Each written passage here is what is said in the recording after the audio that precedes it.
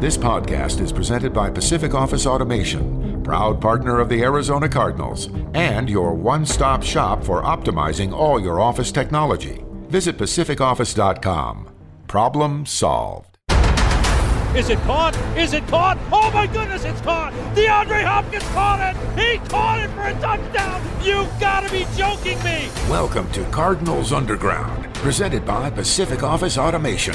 Visit pacificoffice.com. Problem solved. Touchdown, Kyler Murray. That defender is in multiple pieces. Oh, that was nasty right there, right? The latest news and notes from the guys who cover the team. Drilled by Simmons. Isaiah Simmons is balling. Bring it on, bring it on. Slammed to the ground by Budda Baker. Like a torpedo, he came flying into the backfield. I ain't scared of nobody. Here's Paul Calvisi.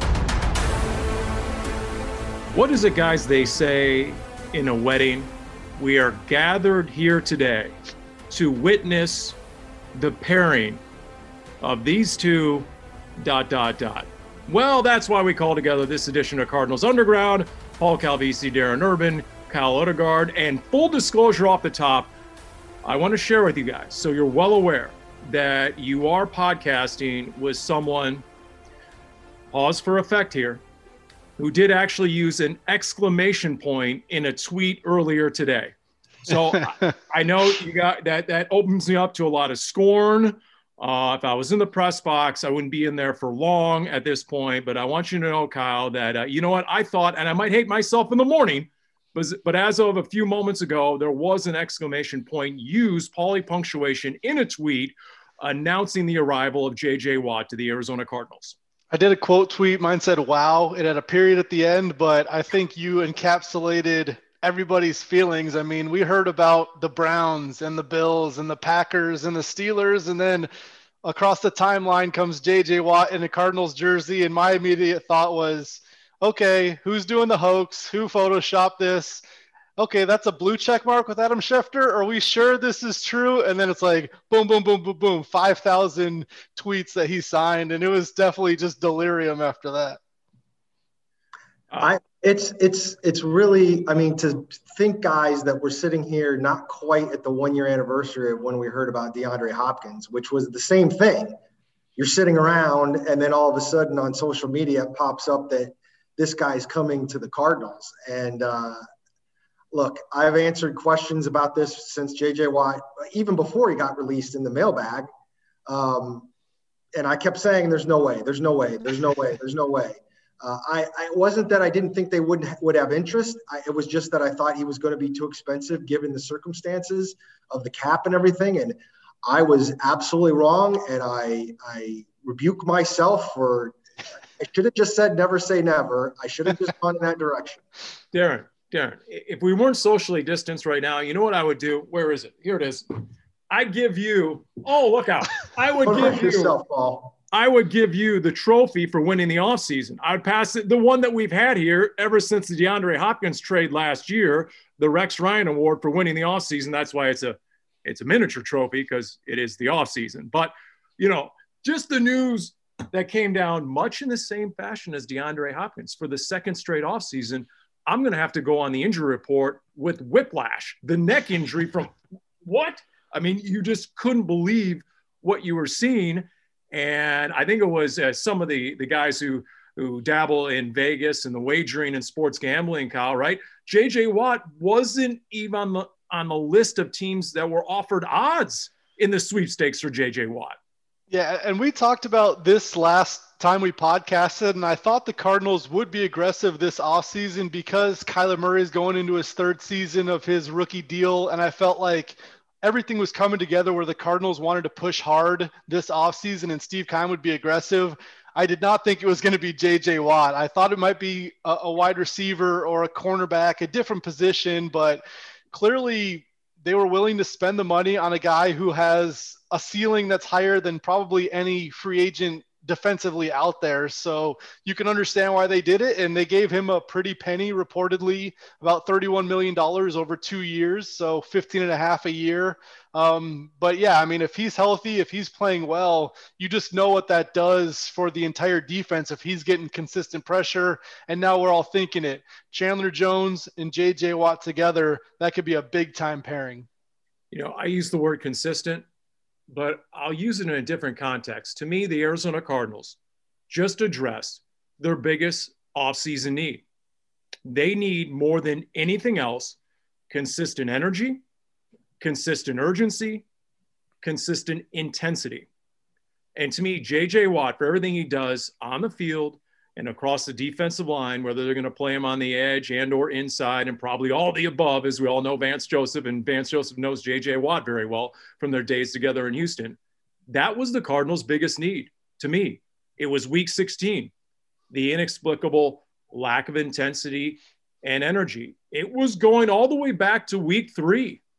And that loss to the Lions, where Cliff Kingsbury cracked the mic in the post-game presser and said, that wasn't us out there.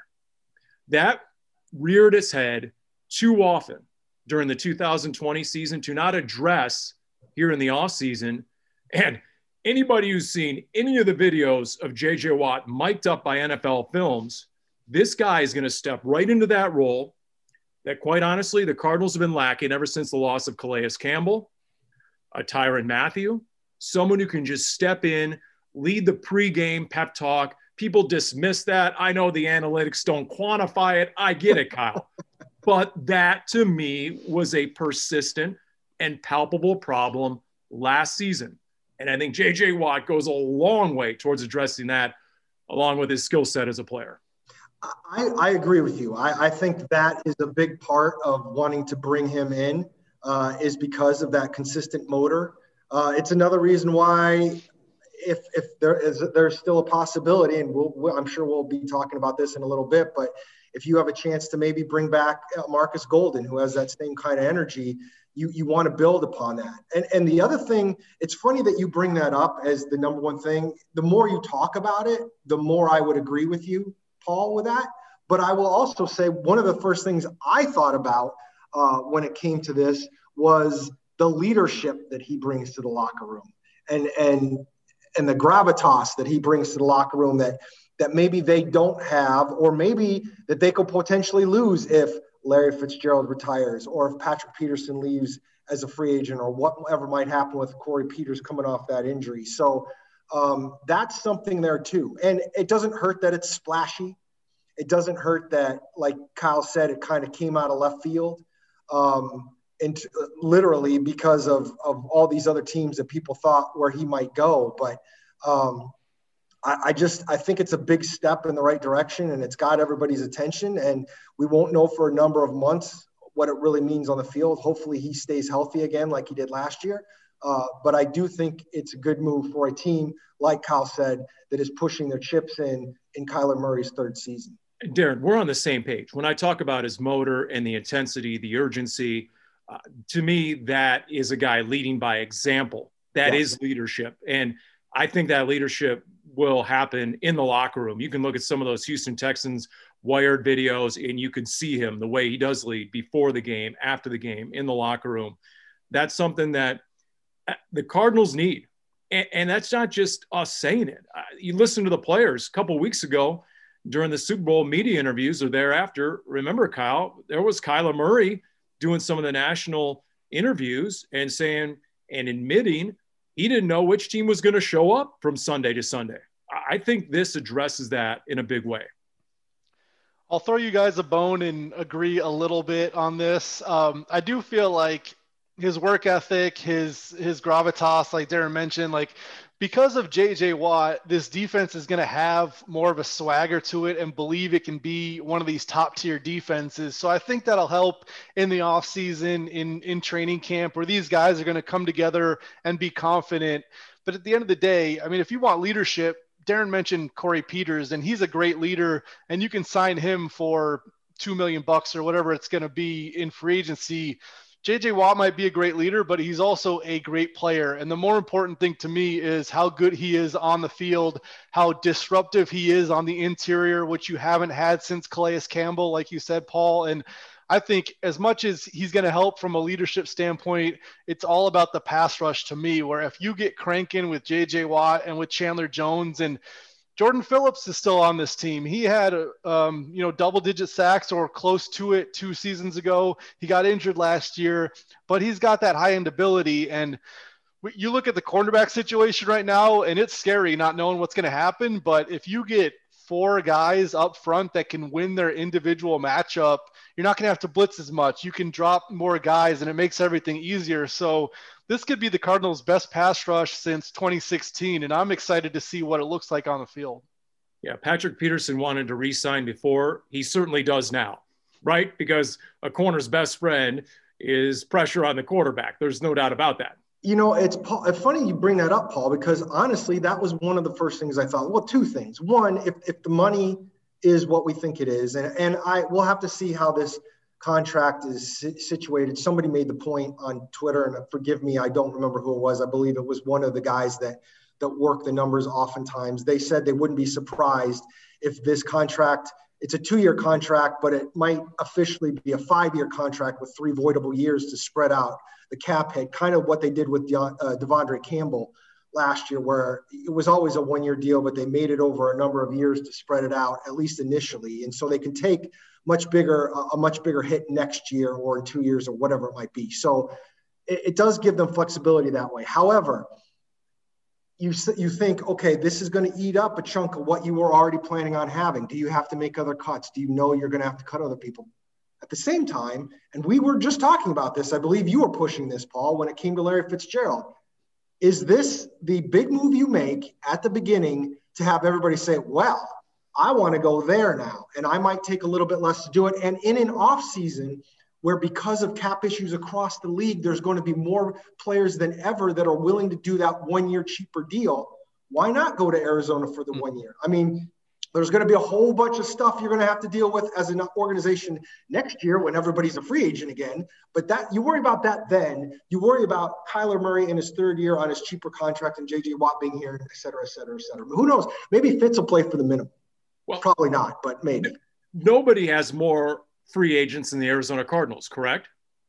I believe so. I believe that's correct. If there is a team that is capable of shuffling the deck, it's definitely the Arizona Cardinals right now as structured. Now, obviously, cap room is going to be a big part of that. When we started this week, and by the way, does March not come in like a lion right now? What's that old saying about March coming in like a lion? Well, on March 1st, it just came in with a roar. There's no doubt about it. And when we all started this month, there was 16 plus million available in cap space, according to a lot of the sites that track this sort of stuff. Now, what other maneuvers are the Cardinals going to make? How is this contract structured? I wouldn't be surprised if it's really loaded into year 2 when the cap is expected to go to 210 million plus. We'll get details on that, I'm sure, a little bit later. But with the Cardinals starting this whole process with 28 unrestricted free agents, and to revisit what we talked about in the last edition of Cardinals Underground and that Darren referred to, well, who's better than the guy who has the biggest network of contacts and relationships in the NFL right here, right now, than Larry Fitzgerald? Who's better than a guy who's a minority owner in the NBA, where it's done with impunity and regularity, where these, quote, super teams are built, or at least the players are doing a lot of the recruiting? Well, if DeAndre Hopkins wasn't responsible for J.J. Watt, maybe Larry Fitzgerald had a big part of that. Or maybe Larry Fitzgerald picks it up from here and they start filling out the rest of the roster, and nothing elevates a guy's worth than being on a winning team. Nothing enhances a guy's brand than, oh, I don't know, you get this super team loaded up, you make a run in the postseason, and then everyone can cash in thereafter. J.J. Watt got a good monetary deal, so I'm not sure. Maybe he talked to some guys and that helped convincing, but he got a good contract. To me, the most interesting thing, like Darren said, is this sexy enough of a splash that other guys feel like the Cardinals are really building something? And now you've got Kyler Murray and J.J. Watt and DeAndre Hopkins and Chandler Jones, and hey, we want to be a part of that. So that is super intriguing to me, where 6 days ago I said the Cardinals might not be in that tier of teams because they just went 8-8. They didn't make the playoffs. They weren't like automatic contender status. But if you get J.J. Watt, maybe you do another high profile move at the start of free agency, and then guys on 1-year deal, maybe they do plug in at certain positions, and a cornerback wants to play for cheaper because he likes the pass rush, things like that. But the avenue of opportunities to me seems a lot wider now. And what Darren said to me is pretty intriguing. Will guys look at this situation like he mentioned? How many sacks did the Arizona Cardinals have last year as a team? They did finish in the top 10. Did they not? Yes, they did. Okay. I don't remember the number off the top of my head, but it was, I mean, they rivaled what they did the year before with Chandler Jones. And so Chandler missed 2/3 of the season at least. Now you have Chandler back coming off a biceps injury. It's not like we're all wondering what sort of burst he's going to have. It wasn't a lower body injury, knock on wood. And then you have J.J. Watt, Jordan Phillips, the potential thereof, his return. Isaiah Simmons obviously is going to be an X factor, and we saw Vance Joseph used him not only blitzing through the A gaps, but coming off the edge at times. Darren, I was intrigued by the fact you mentioned Marcus Golden returning, but you didn't say anything about Hassan Reddick. Do you think this precludes re-signing Hassan Reddick? I don't know if it precludes him, but I mean, as you guys mentioned, I mean, J.J. Watt's not coming here on the cheap because he wanted to be reunited with DeAndre Hopkins. He's coming here because he got paid what he wanted to get paid and what his market worth he felt it was. And in fact, I did see one report from NFL Network that said he was never going to take a cut rate deal just to chase a ring. And you have to wonder if part of this, shock of shock, he's coming here because this was the best monetary deal he could get. And there's nothing wrong with that. That's what it's about. It's not like it's a bad team. I know Ed Werder tweeted out, the reporter for ESPN, that quarterback was actually one of the top things J.J. Watt was looking at. So you got to feel like he's got to feel comfortable with Kyler Murray. He's been around Vance Joseph. I think he's going to be comfortable in the kind of defense they're going to play and how they're going to use him. But I'm sure the money was up there. I mean, he wasn't going to play for $8 million a year. He wanted what he has been making. So, you know, I'm not sure exactly how he ended up here per se. I don't know how much he's going to tell us, if he's going to go Pete Kendall style on us. And when somebody asked why Pete Kendall signed with the Cardinals, he looked at us and he goes, because they offered the most money. I mean, what are you, dumb? He didn't say the dumb part, but he looked at us like that. So, I mean, we'll see how that plays out. But I do think he fits well. I agree with Kyle that some of your concerns on the back end gets alleviated if you have a front seven and a front four, especially, that can really wreak some havoc up front, because that was an issue. That was an issue up front with this team. This team needed a bigger, better piece for the defensive line, and they just got potentially one of the best ones. And don't forget, they finished bottom third in stopping the run. And that was a persistent problem through the year. Now, a lot of that had to do with no Chandler Jones and no Corey Peters and dealing with rookie defensive linemen, the 2 fourth-rounders who weren't always available themselves. And so you had a lot of no-names and a lot of journeymen up front due to the injury situation. But Kyle, J.J. Watt goes a long way towards that as well. He's not just a guy who's going to get into the backfield. He is stout at the point of attack. And so all told, you know, that's what guys always say up front, right? Stop the run, earn the right to rush the passer.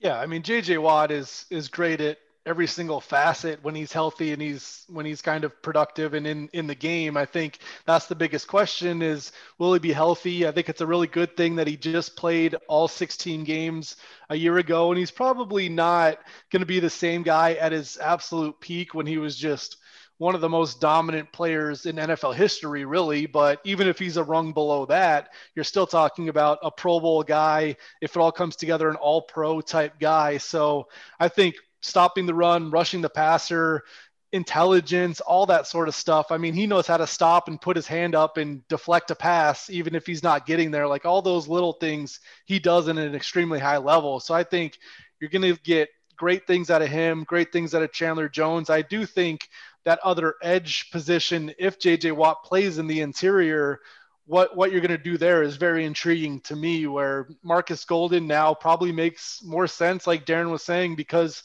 he's not going to cost as much as Hassan Reddick.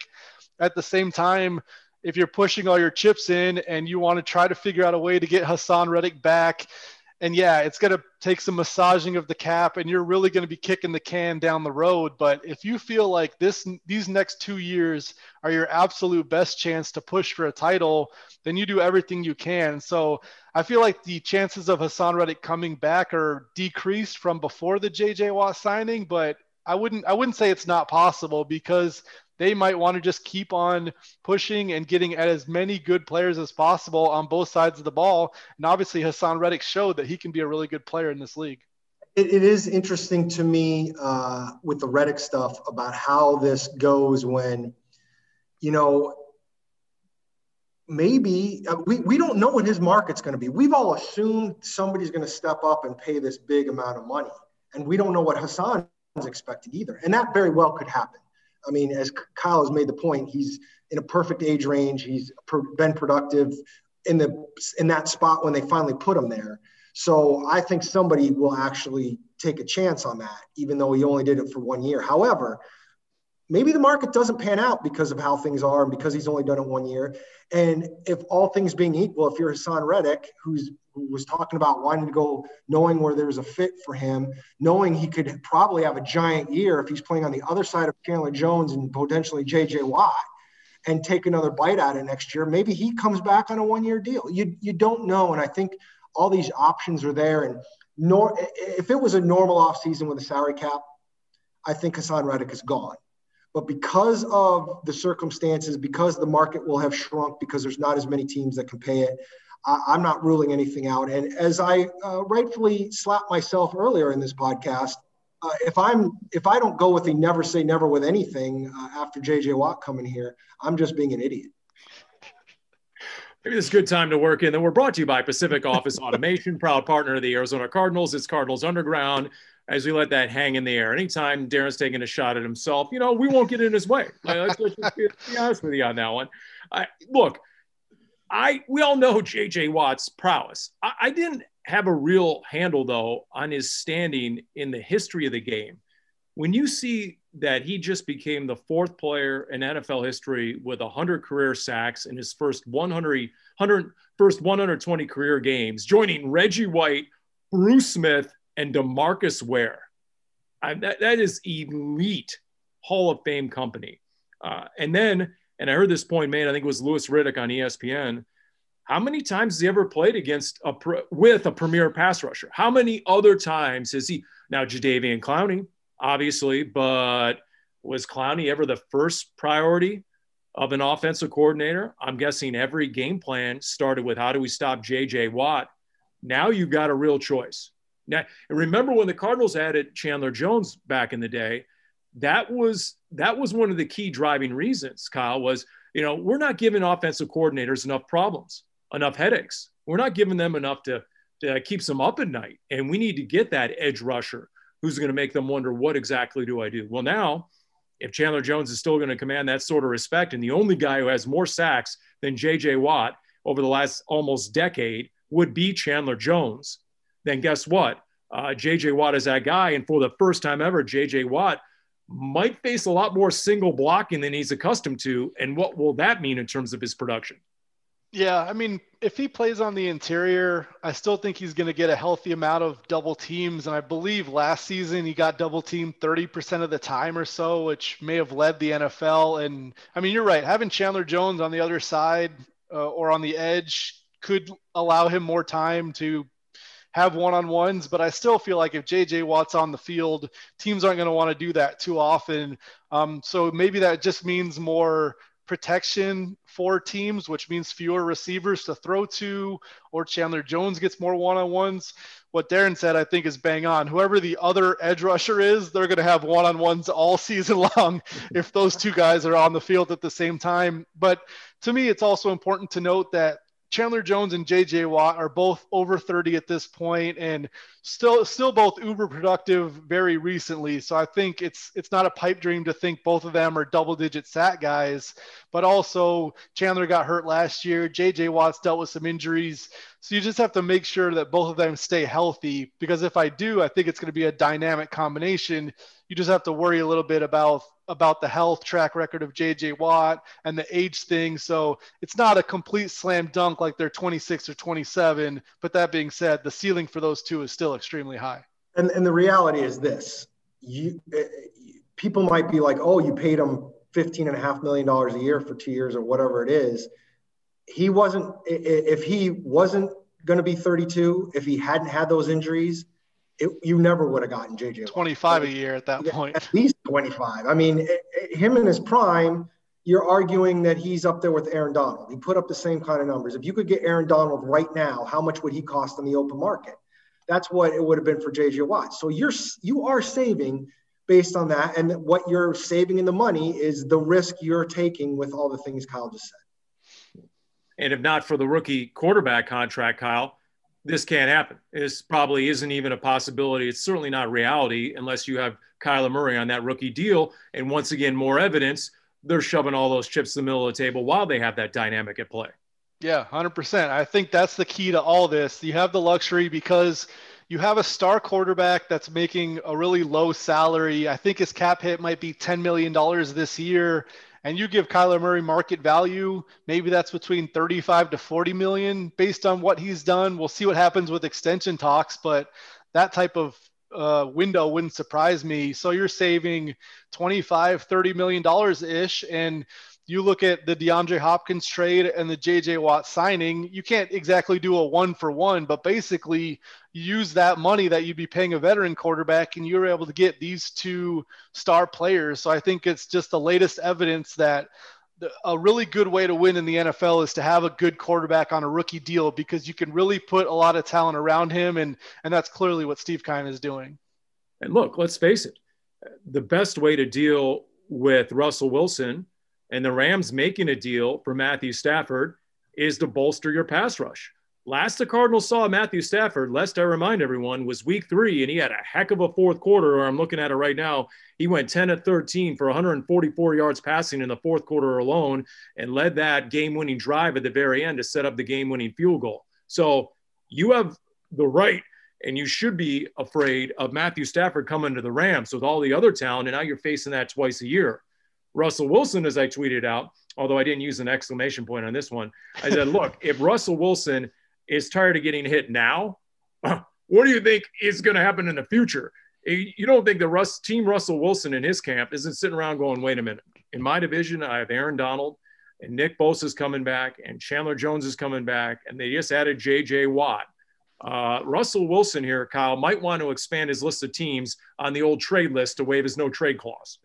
And you can look up the stats of Chandler Jones versus Russell Wilson because it has not been pretty for Russell Wilson so far. And now I think Chandler Jones even tweeted about it. Like, I feel bad for Russell Wilson in this situation. And if Chandler does what he's done in the past, now you add JJ Watt, there have been some major sack parties against the Seahawks in past years. And the Cardinals would love to continue that and bring JJ Watt into the mix this time. Here's what's hilarious. I mean, guys, what are we talking about when we're talking about Russell Wilson being all angry at the organization and all the things that have come out lately and why he's even talking about a trade? What's the number one reason? Our offensive line stinks. And now you just handed him another reason why I can't have a stinky offensive line, which, if they want to stay stinky, that's okay with me. And did you guys read that story, by the way? And Russell Wilson was an in-depth, long-form story on it. It was really interesting. And the adjustments that defense has made over the second half of the season and the effectiveness they had against Russell. And we saw a little bit of it in the games against the Cardinals and just the reluctance at times to even get rid of the ball and the way he appeared confused at times. And so I know there's so much has been made about Russell Wilson and his desire just to get to a bigger market or at least have a bigger platform to get to a bigger brand where he can maximize those endorsements. And a lot of the speculation has been driven from the business side that Dak Prescott in his first 2 years as Dallas Cowboys starting quarterback had $50 million earned in endorsements. Russell Wilson hasn't even come close to that in his Seattle career. He has one major endorsement and Dak has about a half dozen. And so a lot of that, but look, the reality is that he has been sacked almost 400 times in his 9 years. And now, Kyle, with the Cardinals bolstering their pass rush, that is a reality that if he truly wants to play to the age of a Tom Brady, guess what? I mean, as durable as he has been and as reliable as he has been, missing virtually 0 snaps his entire NFL career, if they don't figure that out, his future is in jeopardy for real. And some of that is on Russell Wilson. I don't think we should get that twisted. Like he'll sit back there a long time and scan the field and then do his escape artist stuff. He's not like Tom Brady or Peyton Manning getting the ball out in 2 seconds. I mean, he holds the ball and will look around and try to make something out of nothing. So I think that's part of him, but I agree that the offensive line there has not been great. And it goes back to what we've been talking about, paying the quarterback. When you're giving Russell Wilson $40 million a year and you have to pay Tyler Lockett and Bobby Wagner and you trade for Jamal Adams, I mean, these guys have to make some money and you don't have the resources to spread it around everywhere. And that's just a fact of life when your quarterback is making market value. So Russell Wilson, I'm sure, wants to be in an ideal situation and maybe he does want to leave. But if you're the Seahawks, I don't see how you trade Russell Wilson. I mean, it's a huge dead cap hit. You're not in rebuilding mode right now. Like, it would make a lot more sense to me for Houston to trade Deshaun Watson, try to get it back a bounty of picks, get some cap space and rebuild. The Seahawks aren't in a rebuilding phase. They feel like they're very competitive year in and year out, which they are, and they want to keep going for Super Bowls. So I would be shocked if Russell Wilson got traded. I think it would just have to be a complete dissolution of that relationship between him and the front office for that to happen. And look, Jimmy G takes a lot of heat. And for the second straight offseason, the Niners appear to have wandering eyes when it comes to their quarterback position. But when he's healthy, he's won like 75% of his games with his San Francisco 49ers. In his last fully healthy season, they went to the Super Bowl. So with Jimmy G coming back, along with Matthew Stafford and Russell Wilson, more evidence of the need and urgency of the Cardinals to bolster their pass rush, which they just did. And Darren, we talk about what it does for potentially Hassan Reddick, Marcus Golden, other interior. But what about what it does for Chandler Jones? What is this that Chandler offered to be J.J. Watt's personal chef if he signed with the Cardinals? Has this come about as a joke afterwards, or was this actually thrown out there before J.J. Watt signed on the line that is dotted? It's my understanding that he threw that out beforehand. It was part of his recruiting ploy to try and get J.J. Watt here. No, I can neither confirm nor deny whether J.J. Watt even cares if Chandler Jones might make him some food. I got to give props to Catherine Fitzgerald from the Republic, who quote tweeted that tweet about how he's going to do that and said, tired, let Russ cook. Wired, let Chandler cook. I did enjoy that tweet very much. Good. Yeah. But look, clearly, and we've already talked about it some, I mean, Chandler benefits big time in this. I mean, I would expect some consideration to a Chandler Jones extension just because it would lower his number this year, which is pretty hefty, over $20 million cap hit right now.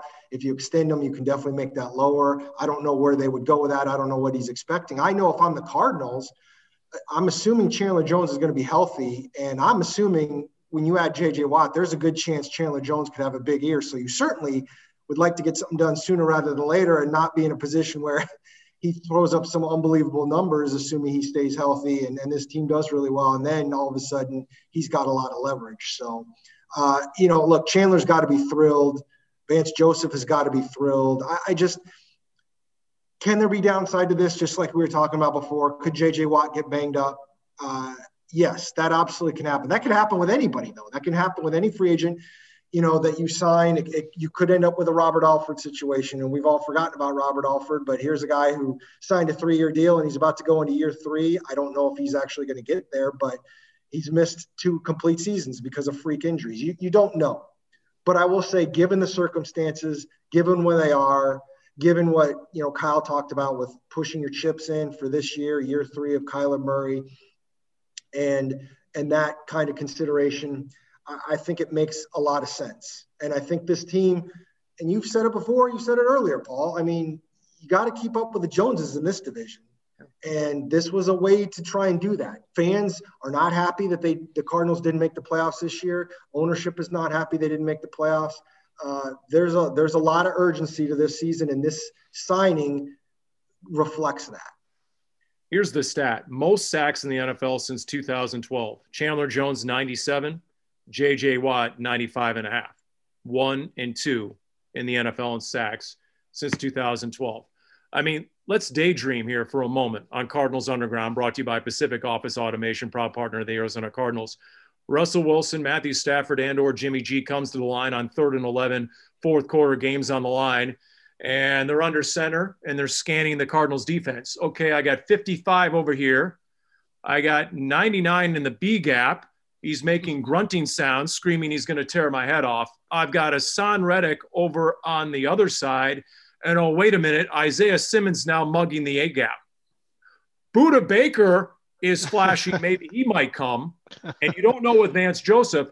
I mean, think of all that, Kyle, that Darren, I mean, think of what a quarterback has to process, because you always hear quarterbacks say, I break the huddle and I got to look and see, okay, where is a certain player or two? Well, now there could be about 5 guys that could be the X factor. Well, first of all, I'm going to let Kyle answer that question, because I feel bad because of the emotion that you just put into that whole segment. But I do want to say, as you open it up, we're not sure he's going to wear 99. 99 is one of the few numbers the Cardinals have retired in honor of Marshall Goldberg, a 4-time All-Pro running back in the 40s, who also was in the Navy. So 99 is retired. And so I'm not 100% sure he's going to wear 99. We'll have to see how that goes, but it is one of the Cardinals' retired numbers. Okay, now that's some knowledge right there. So March really does come in like a lion. First of all, Marshall Goldberg, a running back, wore 99. I've heard the name. He's an all-timer in Cardinals history and lore, but I was not aware what number he retired. I was not aware it's one of the few numbers that have been retired. That's interesting. Boy, okay. I wonder if a member of Marshall Goldberg's family might be contacted and asked for the right to waive that right to wear number 99, perhaps. That's me. I'm just surmising going forward.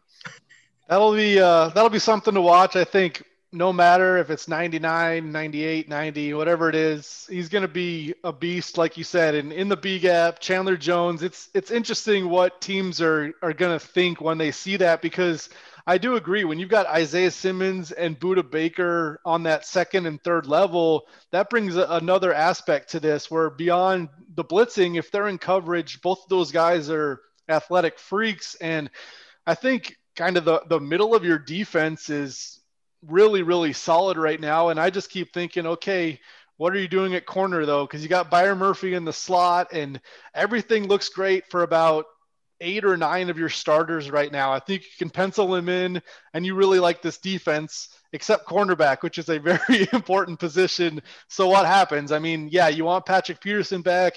Maybe you can draft a guy and bring him in, but that's the biggest wild card left for me this offseason is what's cornerback going to look like on this defense that's shaping up to be pretty impressive.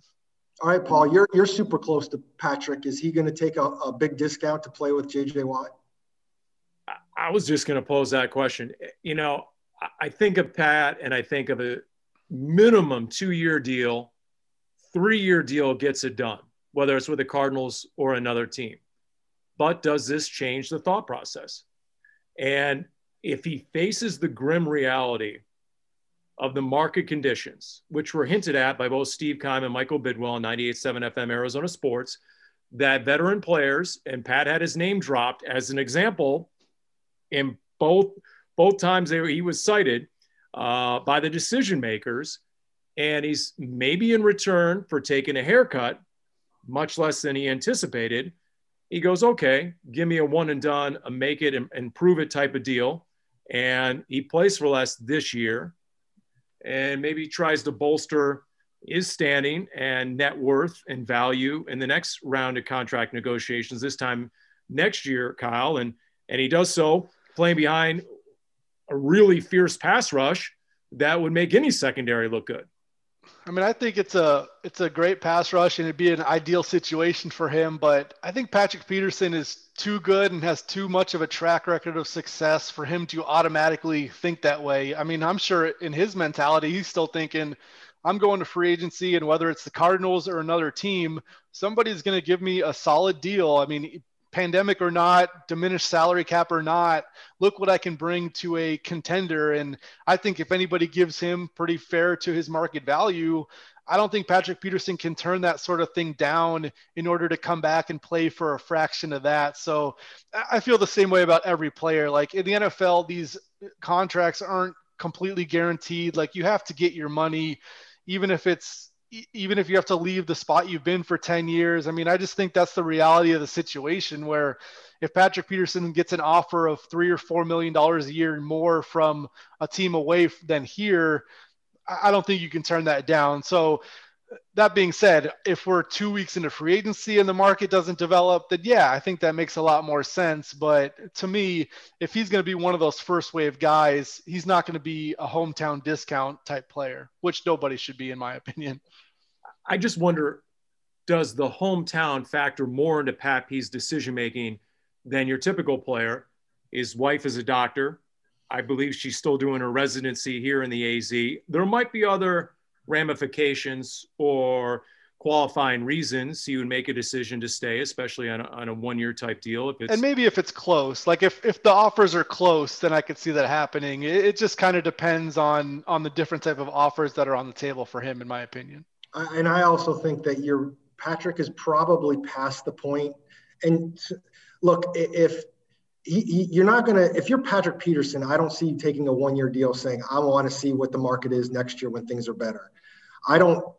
You're getting older. I mean, it's not quite the same thing as if you're Hassan Reddick and next year you're only going to be 27 and you could still, I mean, his leverage is only going to go down as he ages, Patrick Peterson, that is. So I think he's going to be looking for the best deal he can get for the most amount of money.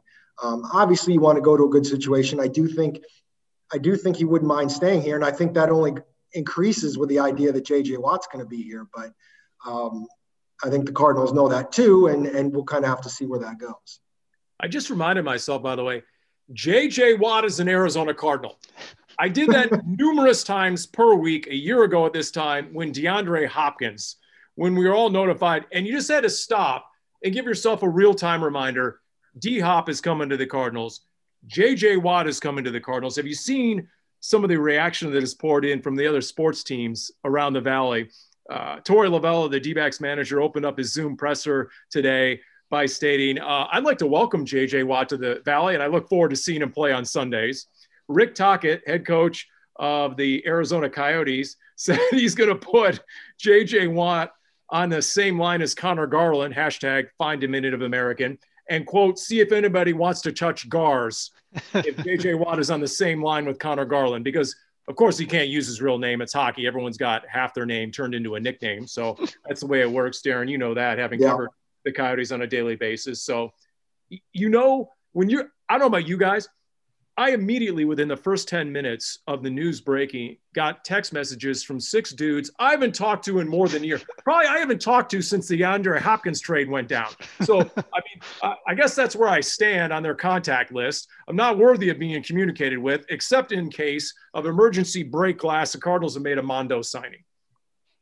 I mean, the reality is we become very popular when something like this happens, Paul. I mean, that's just how it goes. I mean, you're normally popular. Don't get me wrong. Right. But clearly, I had the same thing. I wouldn't say it's people that I never talk to, but my phone definitely blew up, and just with a lot of wows. There might have actually been a couple exclamation points in there, as there should have been.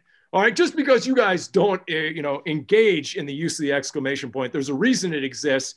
And if not J.J. Watt, then when? For whom? That's what I want to know.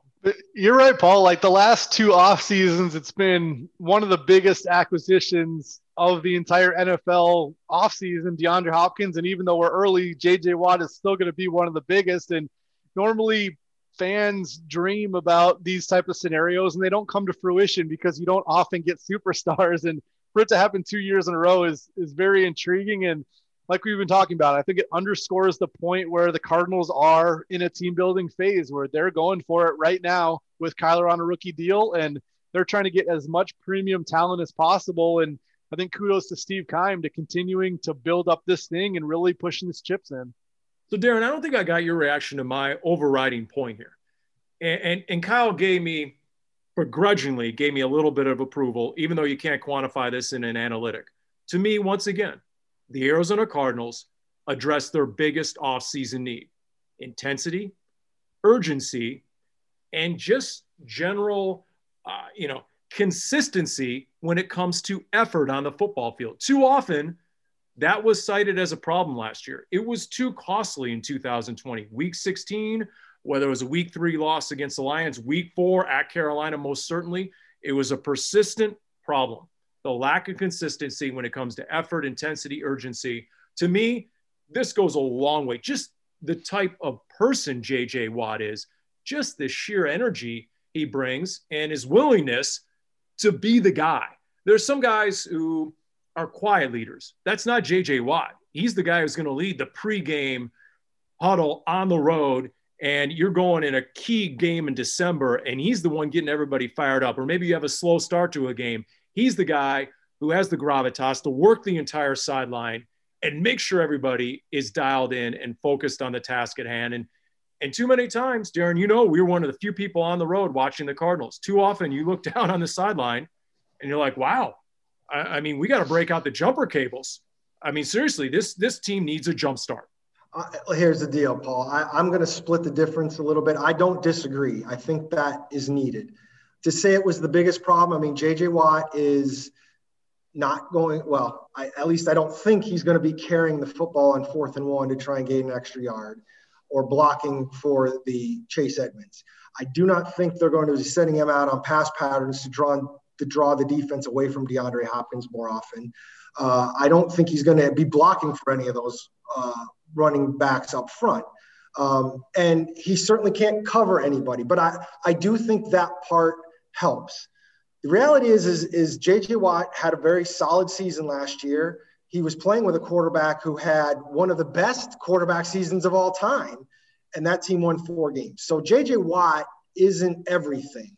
But I do think the pieces that you talk about, that part of it, I do think that is something that can help the Cardinals, and I do think they'll put them in the right direction. And we'll get into this on further podcasts that aren't J.J. Watt-centric. We still have lots to talk about. We still have lots of things that this team needs to address and get better at before games actually start. Well, look, he can't do everybody's job for him, but he can ensure everybody is completely buying in and everybody is fully vested in doing their job at all times. I think that's why I see J.J. Watt, just because we've witnessed it before, guys. I can't tell you how many times Tyrann Mathieu was that guy in the Cardinals sideline.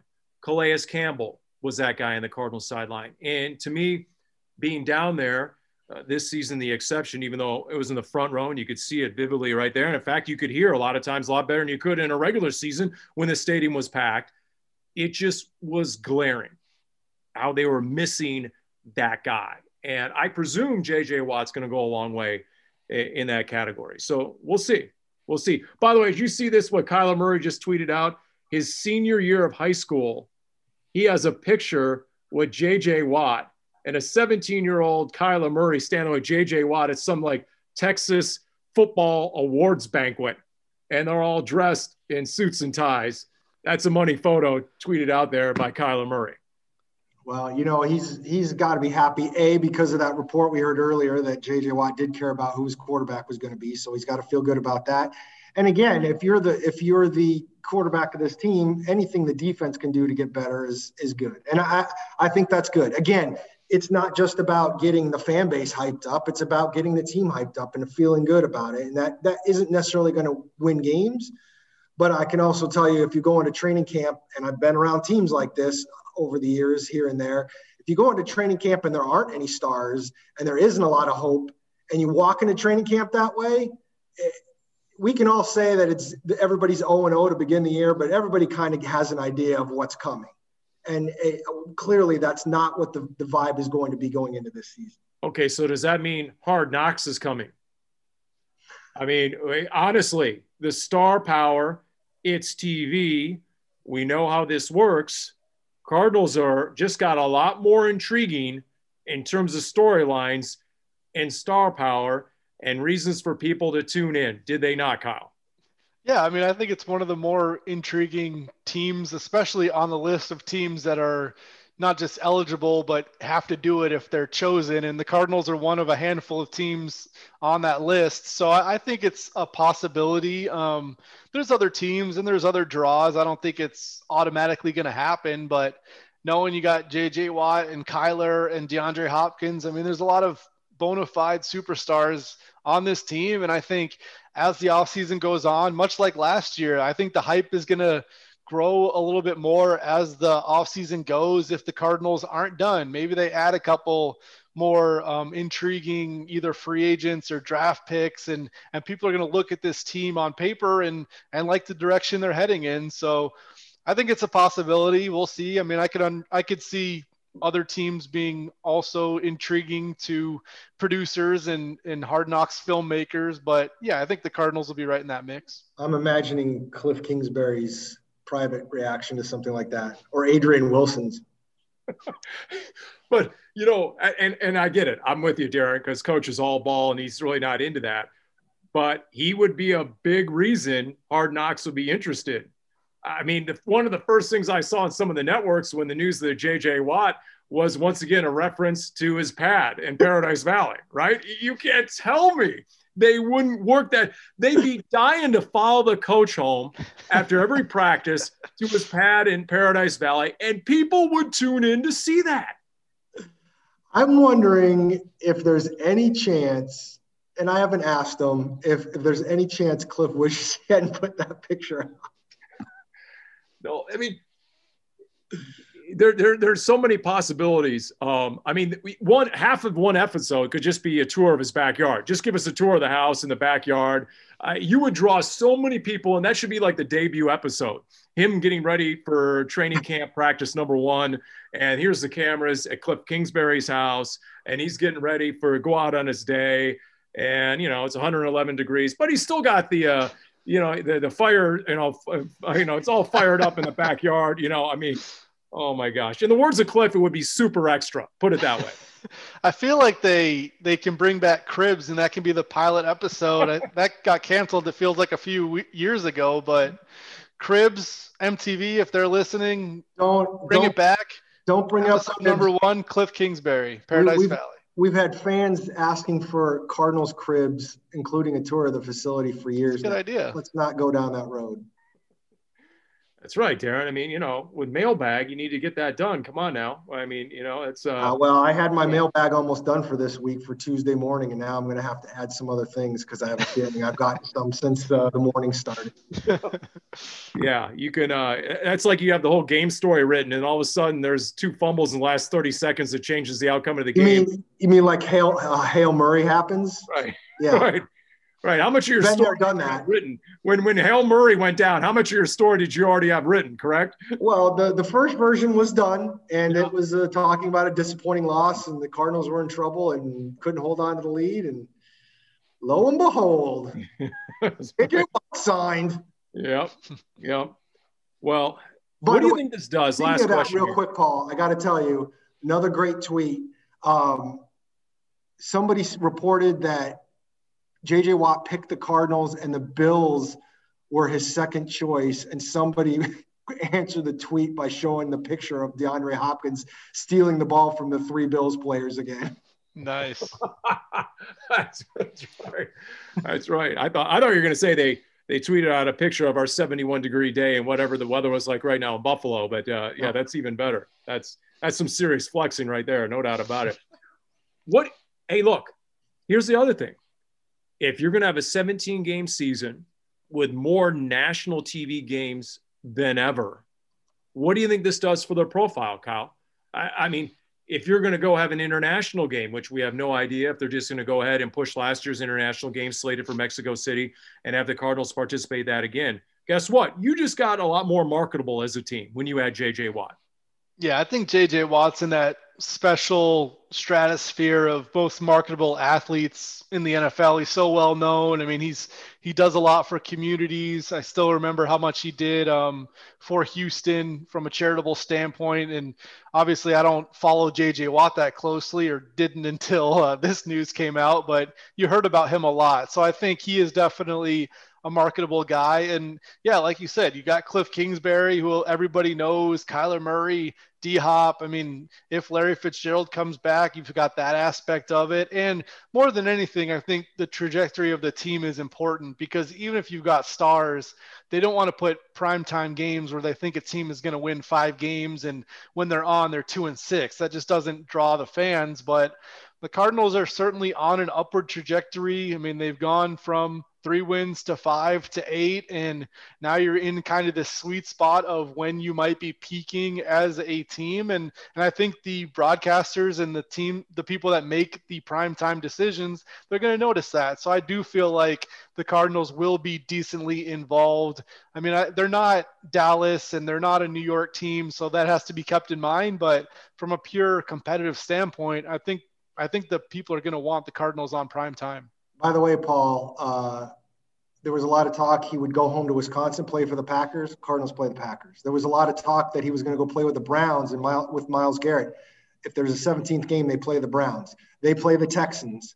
There's J.J. Watt-centric storylines all over the place for this season. And he's a great guy to have mic'd up. There was an NFL Films that I retweeted, and the backstory, if you go through the whole thing, the NFL Films cameraman, the first time they ever mic'd up J.J. Watt, I guess one of the guys told one of the national writers who happened to be at the game, and the guy tweeted it out, this is going to be an all-timer.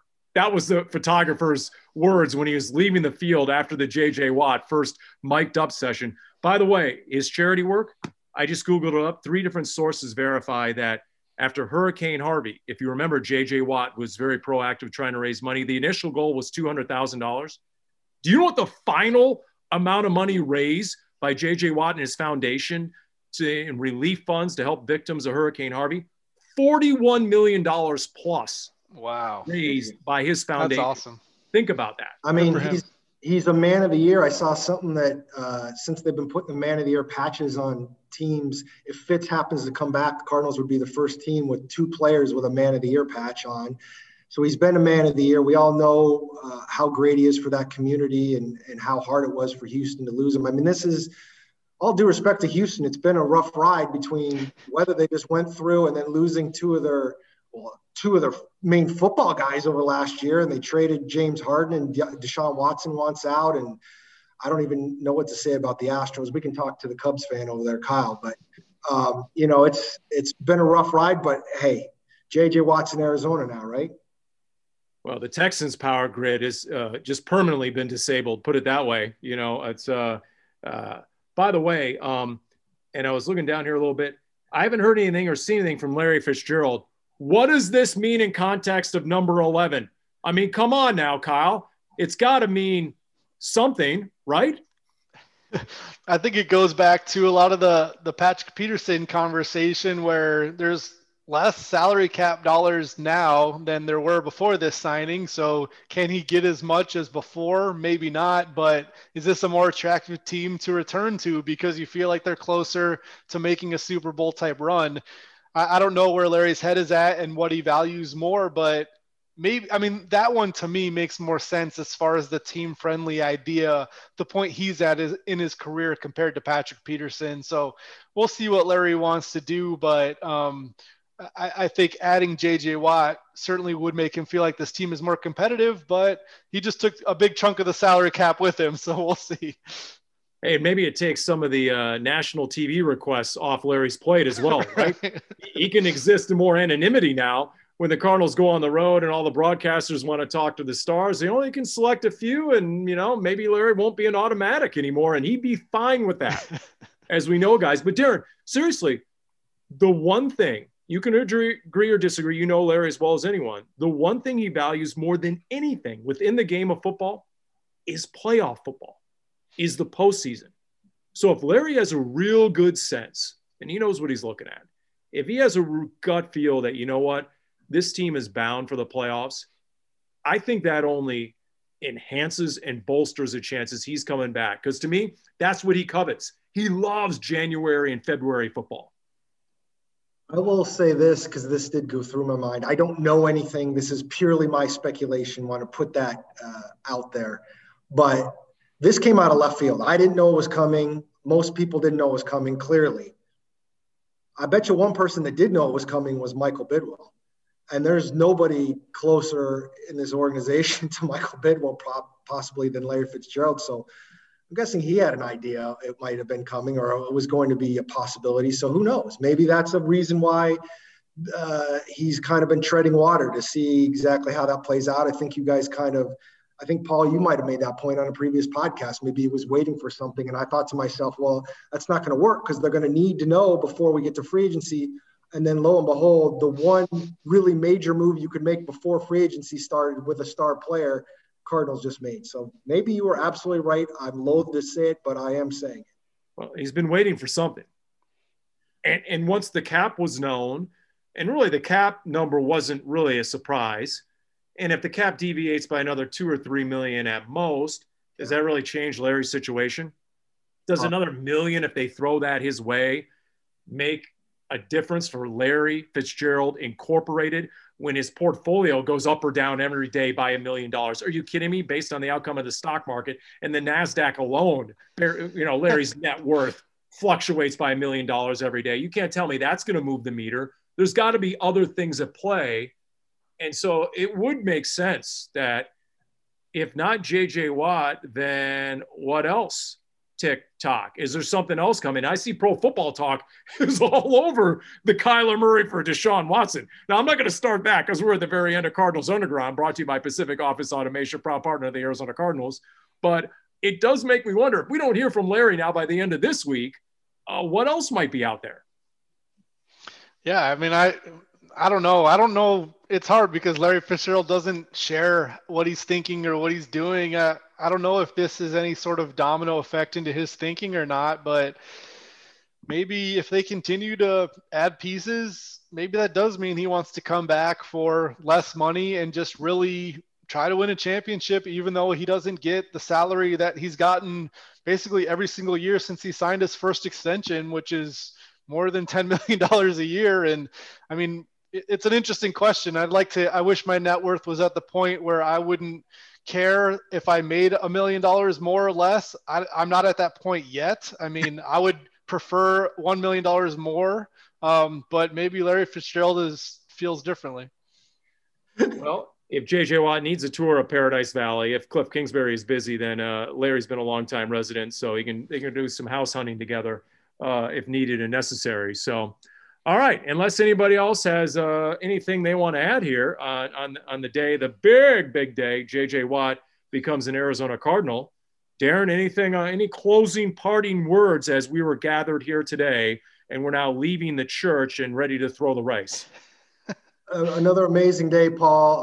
I'm glad that you're into your punctuation, and I'm sure we'll be talking about it again whenever J.J. Watt does talk, because I have a feeling he'll have some good things to say, and we can talk about that too. Kyle, what number is J.J. Watt going to take if he can't take 99, by the way? That's the next pressing question. That's front burner. I'll say 98. 98, okay. Our Jim Alondro says, flip the 9 around and make it a 69, which was worn by Jared Allen once upon a time to pass rushing greatness. Maybe there's something in the works there. Darren, what do you think? I think those are both lovely possibilities. Maybe 96, another flip over. I'm not sure if that'll be available. Yeah. I'm sure JJ will work it out. Yeah. Okay. Well, once again, Russell Wilson, you might want to enhance your efforts to leave the division. Please do. Based on this latest acquisition, Jimmy G, your initials have been Jimmy IR the last few years, so you might really want to do something about leaving the 49ers. And that might be the first impact on opposing quarterbacks is they might want to leave the division before they even play J.J. Watt and Chandler Jones. We'll see if that's the case. And I'm sure we'll have more to say even later this week on Cardinals Underground, brought to you by Pacific Office Automation.